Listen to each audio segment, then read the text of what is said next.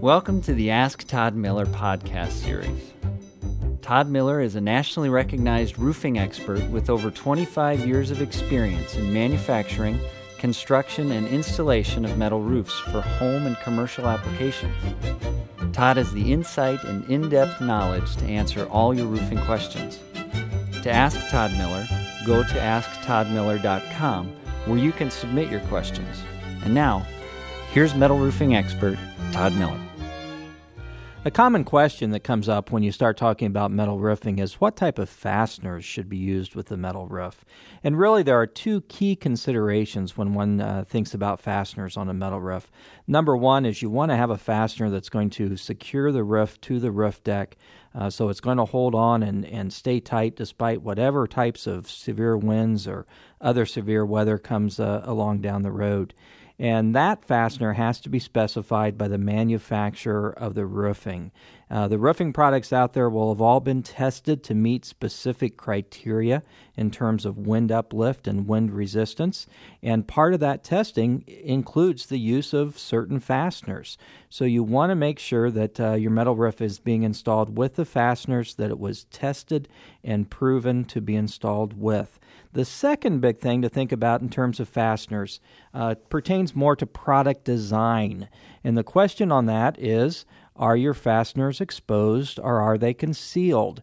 And there are two very general types of metal roofs out there, one that has exposed fasteners and one that has concealed fasteners.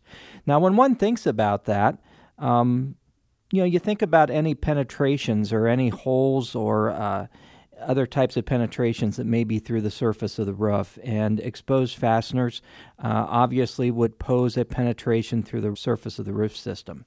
And whenever you have exposed fasteners, that certainly is something that a consumer would want to think about. Not that those systems are inherently bad, but you want to make sure that any exposed fasteners are properly protected with a appropriate durable grommet or washer, which seats itself underneath the head of the fastener and in turn protects the hole from water infiltration.